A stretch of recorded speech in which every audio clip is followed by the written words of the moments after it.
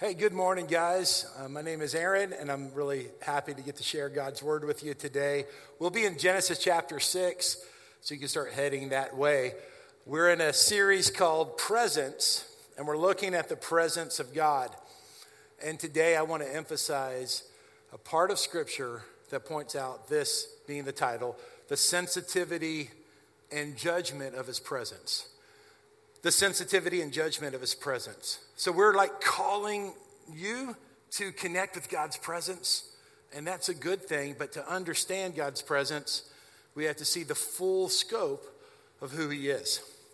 I went to a Christian university in the Midwest, and we had something that was, kind of lame, and in some ways it was a dorm devotional, like once a month or once a week. I can't quite remember, but it's kind of exactly what you're imagining. People just kind of went into the meeting room and someone did a Bible study, and it didn't feel significant. Well, one week they said everybody has to be here, which was interesting because it was already a mandatory, compulsory kind of a Bible study, but they're like, really be here this week. Don't skip, because the president of the college is coming to speak to us. And so it was a little odd. Like, the president's coming like to our dorm to do this Bible study for us, and he showed up in a suit, and which was pretty typical.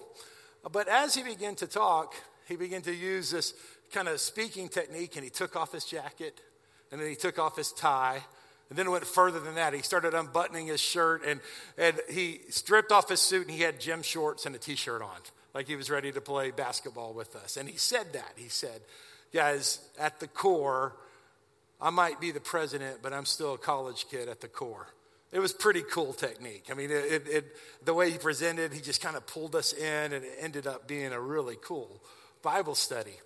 And I thought, wow, when I'm a pastor someday, I'm going to do that same thing. Then pastors stopped wearing suits, so I could never do that, you know. That illustration was gone. But here it is. He took his power and authority and position, and instead of lording it over us, he chose to relate to us. He chose to connect to us. As I talk about the presence of God, I'm calling you to connect to the presence of God more, and we're doing that. I mean, we did it last Sunday at the worship night. We did it at our first encounter on Tuesday, and we'll hopefully do that next Tuesday when we get a chance to regather. And some of you, though you may not have been at those particular gatherings, you have been prioritizing the presence of God in your life in other places. And here's the deal. We need God's presence, and it feels good. Sometimes we're like, the presence of God feels good because it comforts us and empowers us. It strengthens us. And we're like, thank God for His presence. But I want you to hear this. The presence of God is just not for you to feel good. The presence of God is for you to become good. Because His presence is not just a coping mechanism. His presence is a transformational encounter. When we encounter God's presence, it begins to transform us from our soul, and it makes impact to every realm of our life. And so today, I wanted to look at the second place I identified the Holy Spirit in Scripture. We talked last week about the Spirit, the presence and Spirit of God looking for Adam and Eve. And now we go into one of the oldest stories of humanity, and that's the story of Noah. And Genesis chapter 6 starts out a little odd and a little strange, but I want you to look at verse 3 because we get some insight into humanity and into God, and then I'll present this as the word of the Lord. And the Lord said, my spirit will not remain with mankind forever, because they are corrupt, and their days will be 120 years.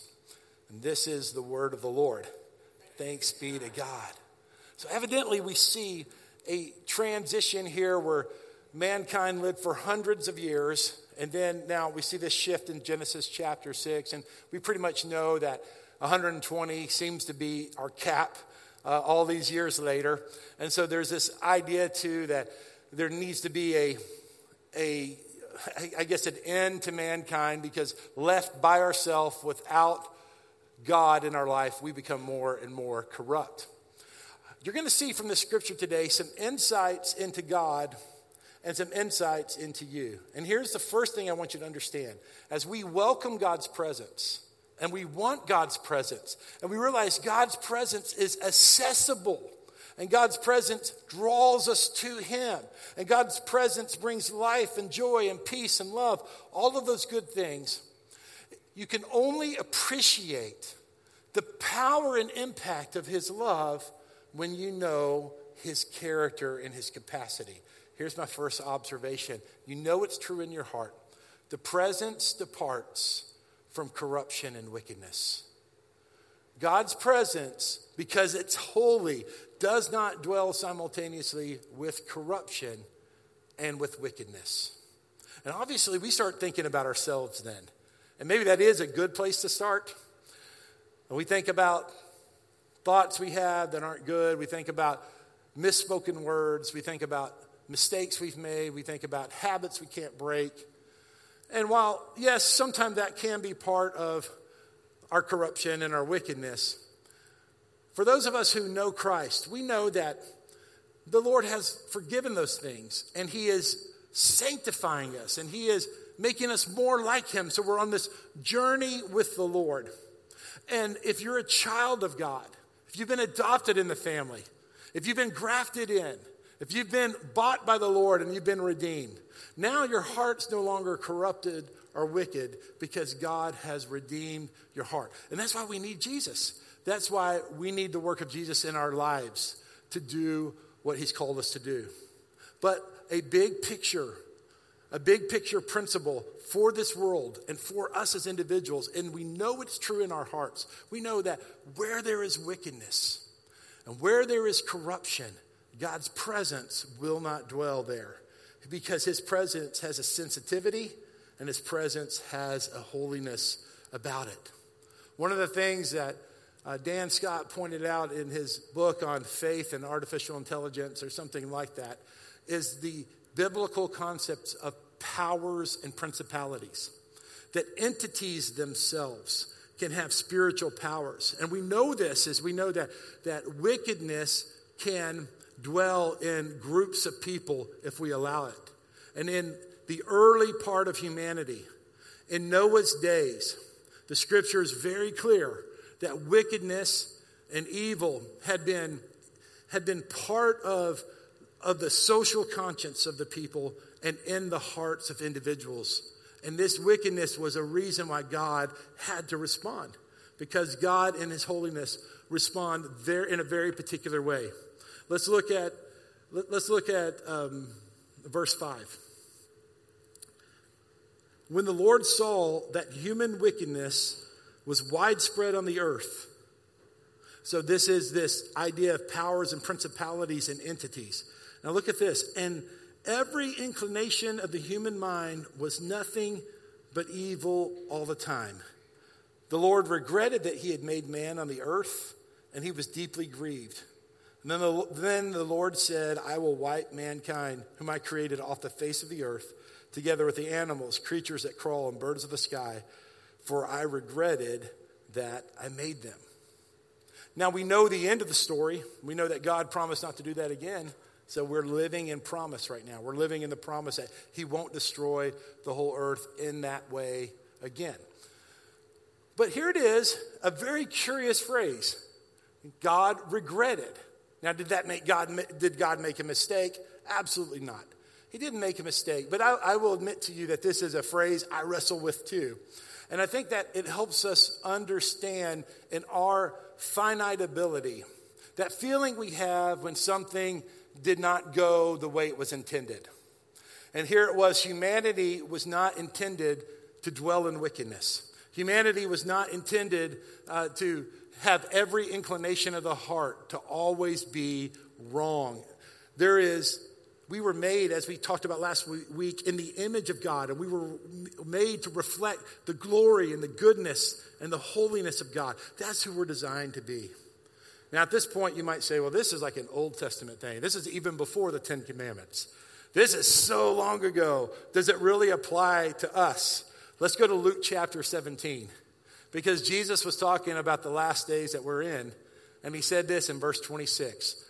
Just as it was in the day of Noah, so it will be in the days of the Son of Man, which we're in now. People went on eating, drinking, marrying, and being given in marriage until the day Noah boarded the ark and the flood came and destroyed them all. So we begin to see here that this is now Jesus is using Noah and the ark as a metaphor for how he's moving in the world today. And he's saying, hey, just like the people were back then, people will be in the day of the Son of Man.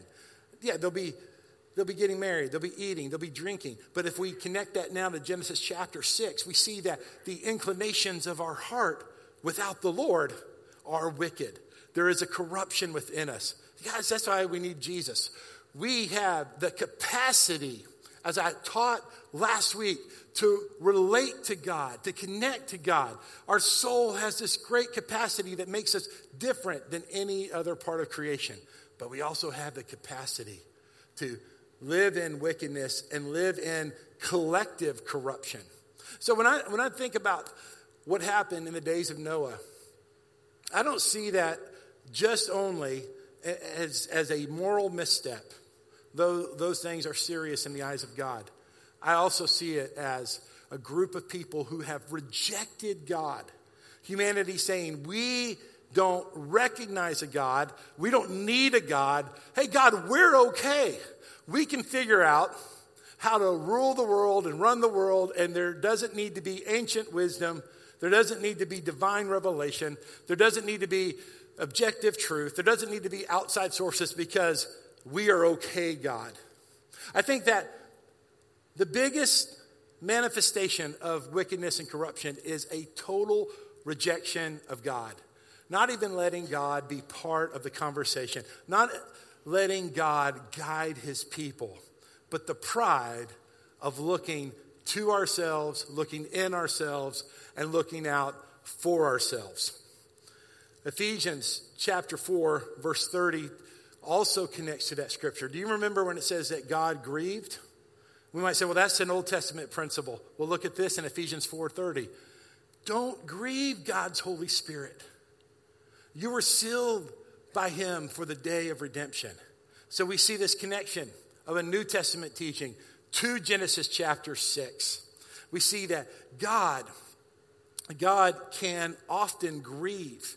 He can grieve in his spirit. And by his sovereignty, he grieves when there's wickedness. He grieves when people are treated unjustly.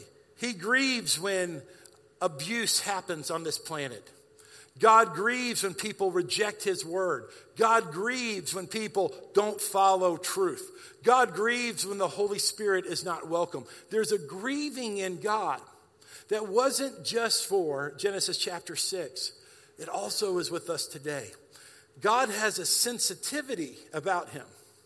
And I want you to be aware of this because people who are sensitive to the Holy Spirit will have a sensitivity to God's sensitivity. But we can find out more about how his Spirit can be grieved when we give him no consideration. His Spirit can be grieved when he has no place among us. His Spirit can be grieved when he is not welcome. So even for believers, I believe this, that when we have church services and we have prayer meetings, that those who are sensitive to the Spirit can see when the Spirit is grieved, or sometimes we know. Now, we're not 100% right on that, but sometimes we know. I think about me, and you've probably seen me do this before. I'm not necessarily proud of this, but I could be preaching up here, and I use humor to connect with people and open people's heart, but I could maybe tell a joke that wins the room but grieves the Spirit. And I pray that I don't do that. I pray that as I mature, I don't do that, and I'm sorry if I've done it before. But the idea of like, oh yeah, that's funny, but perhaps the Spirit's grieved and saying, wow, that didn't connect my heart to the people. That didn't connect my heart to the people. Those who are sensitive to the Spirit will begin to grieve with the Spirit, or be sensitive to what the Spirit grieving. Let's put it that way. And so it is that the Spirit has a sensitivity to sin. And I want you to hear this today because we're going to keep calling you to God's presence. He loves you. You're welcome. He wants you. He's there for you. He'll meet you at the place you are. I'll keep giving that message over and over through Jesus. But the full scope of Scripture reminds us of this sensitivity and judgment that we must be aware of. Because just like the college president at my school, who laid down his power to connect with his people, so it is in a much grander way, because we know all illustrations, they have their limitations. Our God is choosing to connect with us. And we shouldn't take that for granted. We shouldn't be casual with God. We should know that his character has revealed his sensitivity and judgment. And because of that, wow, he's chosen us. And he's initiated with us. And he's close to us. And he's near to us. And so that's some things I can learn about God. And that's some things I can learn about us. But I want us now to go to verse 7 and 8 before I make the point there. Verse 8, let's go there. Noah, however, found favor with the Lord. This is beautiful. These are the family records of Noah. Noah was a righteous man, blameless among his contemporaries, and Noah walked with God. Guys, this is what I referred to last week. Do you remember when God was searching for Adam and Eve and he said, "Where are you?" That search continues into this year, into the year 2024. But in the days of Noah, Noah heard that question and Noah walked with God and he was blameless among his contemporaries. He was different. He was counterculture in a way that was good and that was becoming and that was of the Lord. He was counterculture in a way that wasn't trying to bring pride and recognition to himself. He found connection with the Lord. And I know this is for you too, that God wants you to connect with him. It doesn't matter what the atmosphere is, you can walk with the Lord. It doesn't matter how great darkness is around you. There is a light, there is a truth, there is a love, there is a connection, there is an ability to relate to God. Let's look at verse 14. Verse 14 of Genesis 6.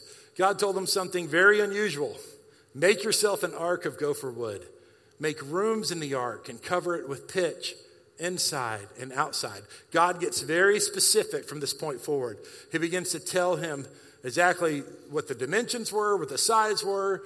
You know, God's getting very specific about something unknown. And as we walk with God, he'll start getting specific with us. And, you know, there's a whole other teaching on how to hear the voice of God. But simply this, if I want to simplify it this morning, the longer you walk with God, the more you hear from God. The longer you walk with God, the easier you recognize his voice. So let's go down to verse 17. Verse 17, understand that I'm bringing a flood waters on the earth to destroy every creature under the heaven with the breath of life in it. Everything on earth will perish. But I will establish my covenant with you.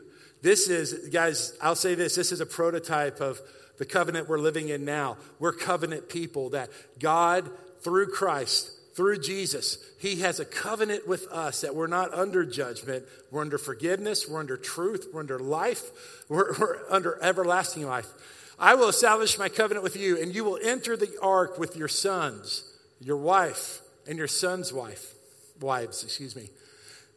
You are also to bring into the ark 2 of all the living creatures, male and female, to keep them alive with you. 2 of everything.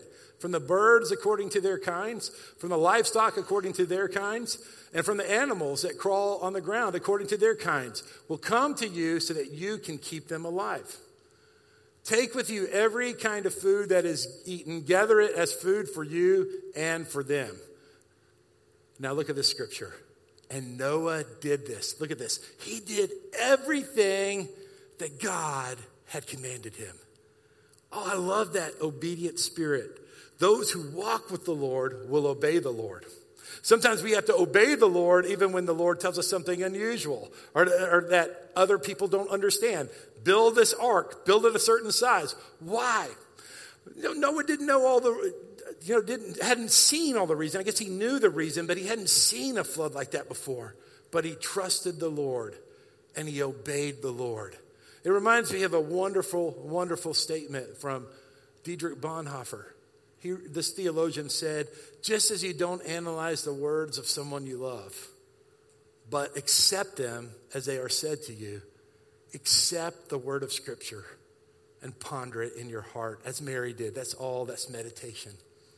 Guys, I want you to look at evidence. I want you to use reason. You can do those with Scripture, and that's a good thing to do. But ultimately, after you do that important work of reason and that important research, obedience to Scripture becomes a matter of love. And you love the Lord, and you do what he says because you love him. And sometimes we obey the Lord when we don't understand or prefer what the Lord says. But we trust that because the Lord loves us, that he loved us first. Our obedience to him is a reflection of that love. And in the end, we will see that God is smarter, wiser, more loving than us. And he holds the future, and he knows what we need as individuals and what we need collectively as a people. So Noah, I hope I haven't called Noah Moses. I've done that my whole life. Noah did what the Lord said. And look at now verse 5 of chapter 7. Genesis chapter 7, verse 5. And Noah did everything the Lord commanded him. Praise God. He did everything the Lord commanded him. Now go to verse 16. This is our ending point of the story. It certainly is not the ending story. Those that entered, male and female of every creature, entered just as God had commanded him. Then the Lord shut him in. After the place of obedience, then the supernatural came. Once we obey God and we use our strength, then God does for us what we can't do for ourselves. And God himself shut him in the ark and preserved him and ultimately preserved us, right? Because we're descendants of Noah. So let's take this ark metaphor just a little further this morning, because I think this will bless some of you. Let's use the ark as a place of separation, as a place of protection. And there are some times in our life that God says, build an ark. And this could be like as we retreat. I mentioned I went to a Christian university, and maybe that was an ark for me, kind of a different kind of culture. Historically, the church has had and still have monasteries where people go away to be in seclusion with the Lord. Maybe your small group is a certain ark for you. You're in a small group of people you're accountable with, and that's an ark. Different functions of the church can be like an ark. Maybe sometimes God is calling you out of relationships, and that becomes an ark for you, that you need to separate yourself from certain relationships, and you need to connect with Jesus-exalting, life-giving relationships. Maybe for you that God is calling you not to go on a vacation one year and to use that money to go on a mission trip, and that mission trip becomes an ark for you. I'm going to ask you this. Is God calling you to build an ark? And is he calling you to maybe separate yourself? Not separating yourself from the kingdom of God, but separating yourself from influences in the world. And sometimes I think he calls us into that ark, and that sustains us. That gets us through tough seasons. But I want to also, though we haven't read this portion of the scripture, remind you that the ark was not forever. In case you forgot, it was 40 days and 40 nights. And of course, this could be a wider metaphor, and is a wider metaphor until we get to heaven. But in our lives, we are going to use this to say that perhaps your ark isn't forever. That there comes a time when the floodwaters begin to recede, and God says, leave the ark and go and multiply and explore and create. And so I think that's a different answer for different people. And maybe God's calling you, and you can recognize a season where you build an ark and you protect, and then there's other times when he reopens the door and you go out and you live, explore, create, and be everything God's called you to be. I want to invite our ushers to begin to prepare themselves to distribute communion today. And as they are going, I want to answer this question. Some of you might say, this corrupted and wicked world in Genesis chapter 6, this is not the world we live in now. This is not the New Testament. I want to suggest to you and read to you the truth of Scripture. Philippians chapter 2, starting with verse 14. It says, do everything. This is a list, and the list is coming to an end. Do everything without grumbling and arguing. Now look at this phrase, guys. So that you may be blameless and pure. Children of God who are faultless. Think about those words. Blameless, pure, faultless in a crooked and perverted generation. So guys, remember this. This is not just like a crooked and perverted generation wasn't just Old Testament times. We have to recognize that there are aspects of the generation we live in that are crooked and perverted. And this is what God says. He says, you're called to be blameless. You're called to be pure. You're called to be children of God. You're a son. You're a daughter. Among whom you shine like stars in the world. And we'll go on to the rest of the scripture. By holding firm to the word of life. Go back to that previous slide. In this world that is dark, we shine. We shine as we pursue the Lord. We're not trying to earn our way to heaven. We've received eternal life. But now we are striving to be pure and blameless. We're like Noah's. We're walking with the Lord. Sometimes we build an ark, and sometimes we leave the ark. But we obey the voice of the Lord. We obey the Lord. We follow the Lord. We walk with the Lord so we can understand his presence and hear his voice. And then we can obey what he's called us to do. So this is what's going to happen today. We're going to have a chance in just a couple of minutes. I'm going to pray over the communion here in a second. And we'll have a chance. The plate of bread will come your way and the cup will come your way. I'm going to ask you to hold those if you can. And then I'll be back to lead us and to minister to us. And then I'm going to repent of my sin and turn to the Lord. I'm going to give you a chance to do the same too. Hey, would you join me in prayer? So, Father, we do. Thank you, Lord, that you've called us to shine. And, Lord, we don't shine on our own. Just like the stars reflect the sun, so we reflect the glory of God in this crooked and perverse generation.